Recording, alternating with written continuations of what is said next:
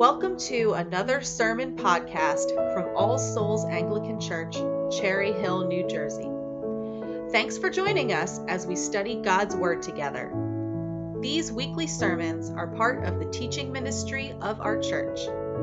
Have your Bible ready as we begin this week's sermon.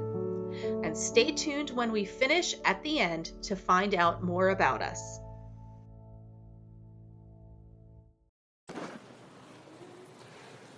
Now, what I want to do for a few minutes is examine our reading in Mark chapter 10. It's page 846 in the Pew Bible if you want to follow along. You've heard me give you the exhortation of the liturgy of baptism. We are in no doubt that our Savior Christ loves Molly Sewell and approves of bringing her to baptism. So in order to understand the fullness of what Mark's gospel tells us, I want us to examine these verses together. First, in verse 13, the motivation that's underway here. Then I want us to understand the reason that Jesus rebukes the disciples in verses 14 and 15. And then what is Jesus actually doing when he blesses the children in verse 16? So to begin, let's look at verse 13.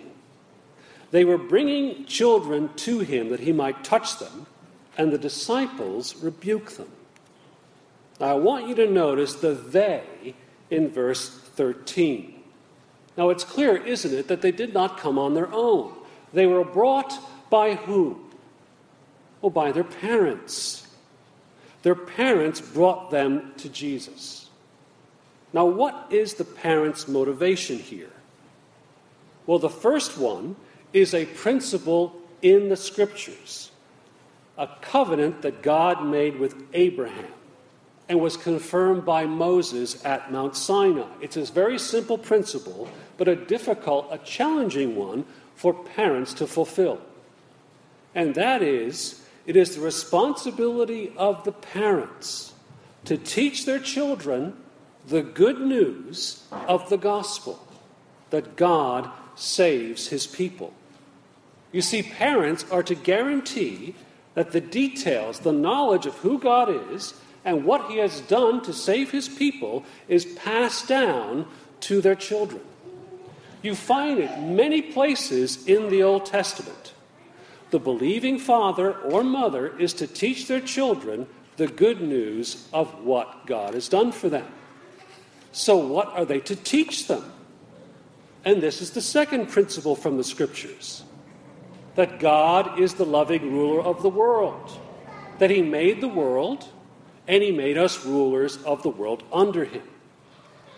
And they will teach them that the world now is not how God made it, that in our first parents, we rejected God's rule.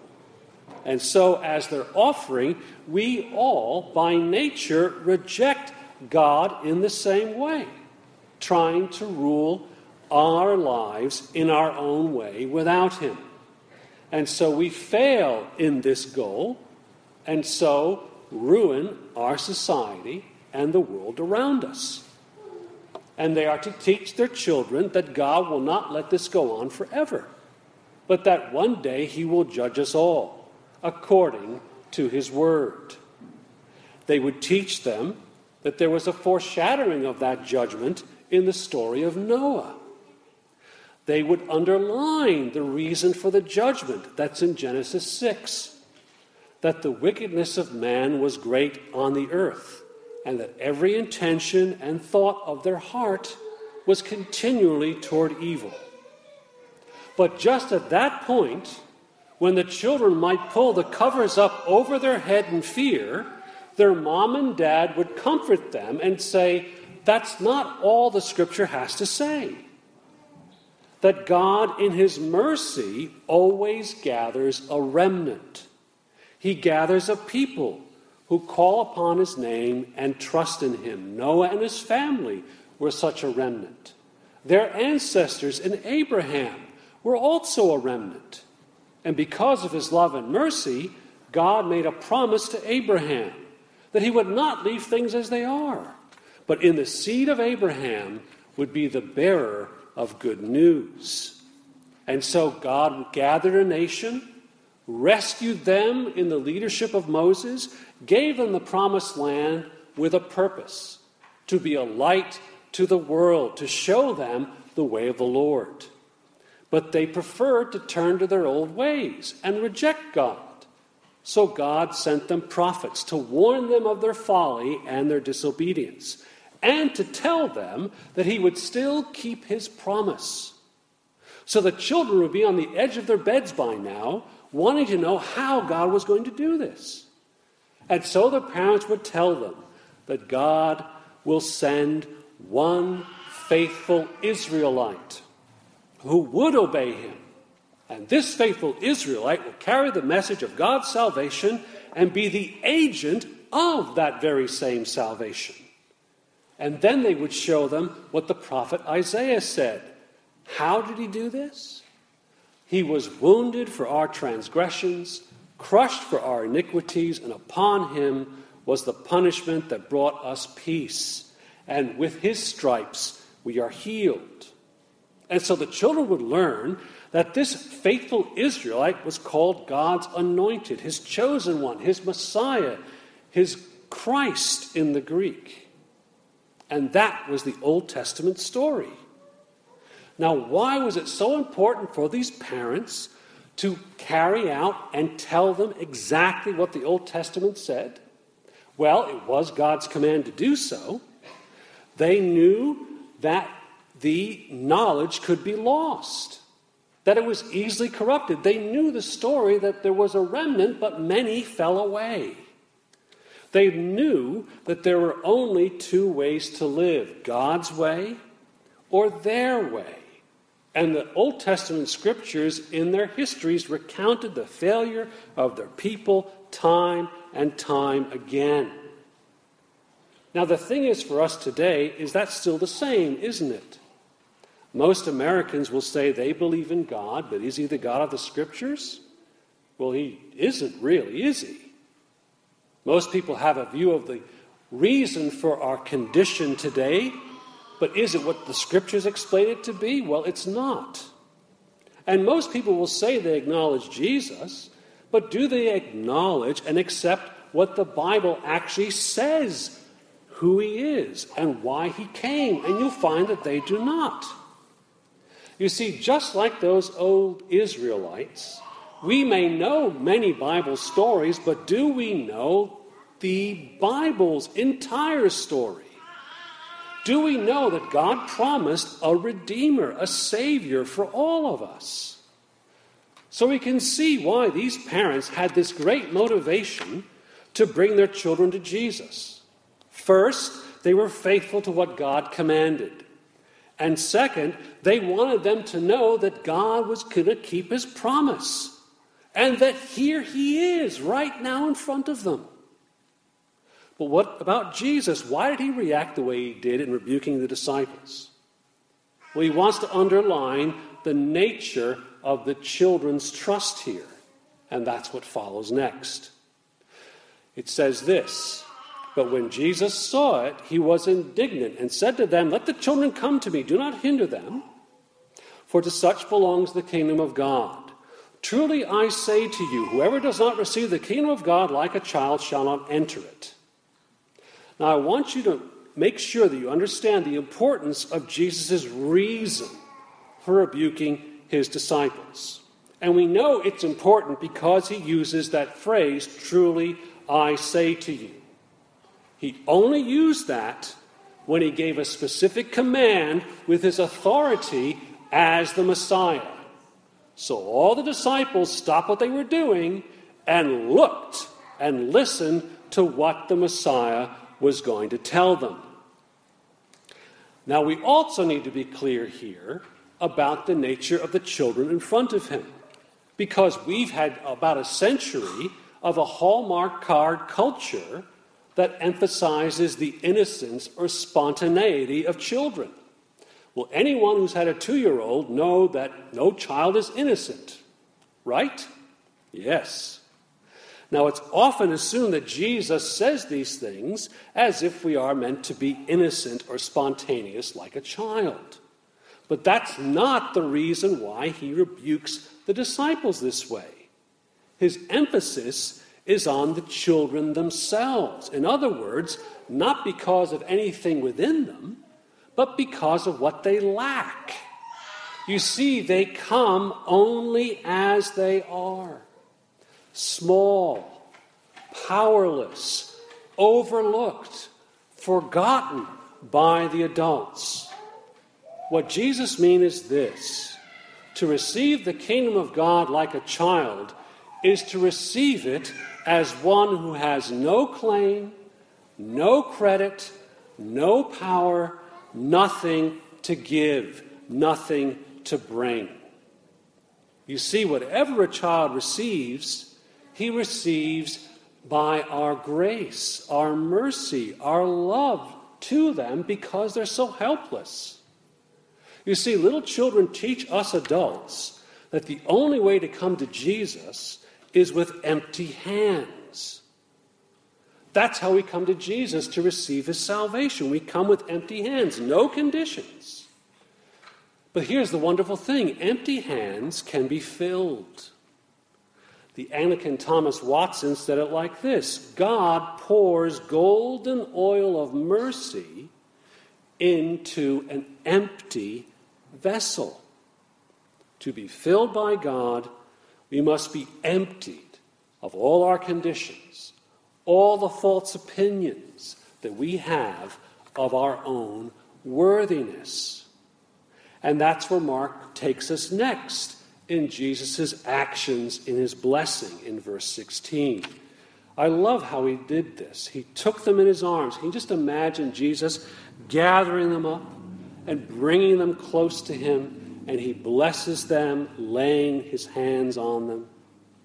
Now, we've already talked about how the parents brought them to Jesus because they realized, here he is. This is the one, the Messiah, the faithful Israelite. They understood the Old Testament scriptures. They've been faithfully teaching their children these things. And they realized from those scriptures, seeing their people fail and fail again, that the heart of the problem is the problem of the human heart. They knew their prophets. How Isaiah said this: the people draw near me with their mouth, honor me with their lips, while their hearts are far from me. And the prophet Jeremiah said this: the heart is deceitful above all things and desperately sick. Who can understand it? And so they looked to Jesus as the way out of their trouble, that somehow he would save them. But do you notice how the trust the parents had and the children had are fulfilled in what Jesus did? He didn't just touch them, did he? He blessed them, laying his hands on them, it says. Now, why did he do that? It's a very specific gesture from the Old Testament that every parent there would have gasped with surprise. Because the parents knew what he was doing. He was giving them the blessing of his inheritance. It was a very specific matter that the wealth of the father is passed to the children, all of his assets, everything, in a specific action of blessing. Noah blessed his sons. Isaac blessed Jacob and Esau. Jacob blessed his sons and grandsons.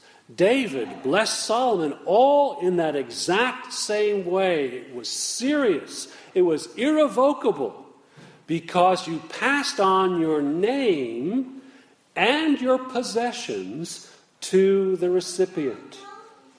It's rather like modern adoption today. You go into the court, an orphan, and you come out a member of someone's family. You've been adopted. Your name is changed. Your life is changed forever. And whatever the wealth and prosperity of the family is shared with you as a true son and a true daughter.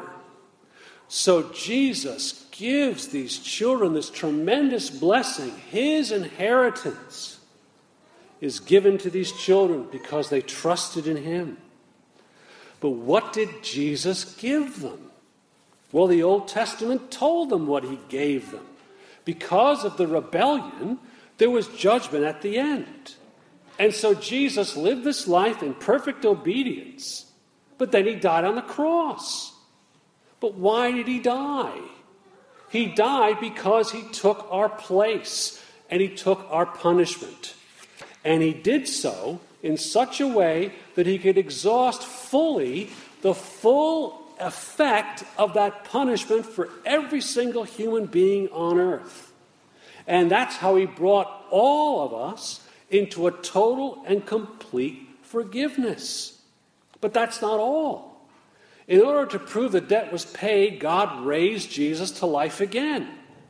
He became the restored ruler of the world. And so all who find their inheritance in him join him as rulers as well, just like at the beginning. We fulfill our purpose in God. But that's not all as well, because it doesn't end there. We gain eternal life in him. That was the promise that God gave to Eve when he said that from your seed will come one that will crush the serpent, the deceiver's head. That's why he gave the promise to Abraham, saying, through your seed, all the nations of the earth will be blessed. And this promise is still fulfilled today in the message of the church, in the gospel. That's why we come together in the same way they did on the first day of Pentecost when Peter told the huge crowd who had just come to Christ, for the promise is for you and for your children, for all who are far off, everyone whom the Lord our God calls to himself. And so, my dear friends, what we make in the sign of baptism today for Molly is to confess that what Drew and Alyssa have received in eternal life by trusting Jesus Christ, they now claim for another member of their family, just as they did for Joshua and just as they did for Riley. With her baptism, she receives the sign of Christ, the inheritance of Christ. She becomes a child of the covenant promise, an heir of the covenant inheritance that our Savior Christ bestows on all who trust in him. And in the same way as those faithful parents brought their children to Jesus so long ago, Jared and Kate and Alyssa and Drew have the responsibility that Molly hears the fullness of the Scriptures, the entire story, the faith of our fathers and our mothers, that Jesus came to save us all and died and rose again for us. That is what happens in these few moments. And I'm so glad you could be here with us to pray and to give thanks for God and his wonderful grace and salvation in Christ. Amen. Thank you for listening. You can find out more about us by going to our website, allsoulsnj.org. There, you can support our mission by making a one-time donation or starting a podcast member subscription by clicking the Support the Show link under the Contact Us tab. You can also support us in prayer by clicking the Email Newsletter tab at the top. All Souls Anglican Church. Simple church, ancient truth, real people, new life.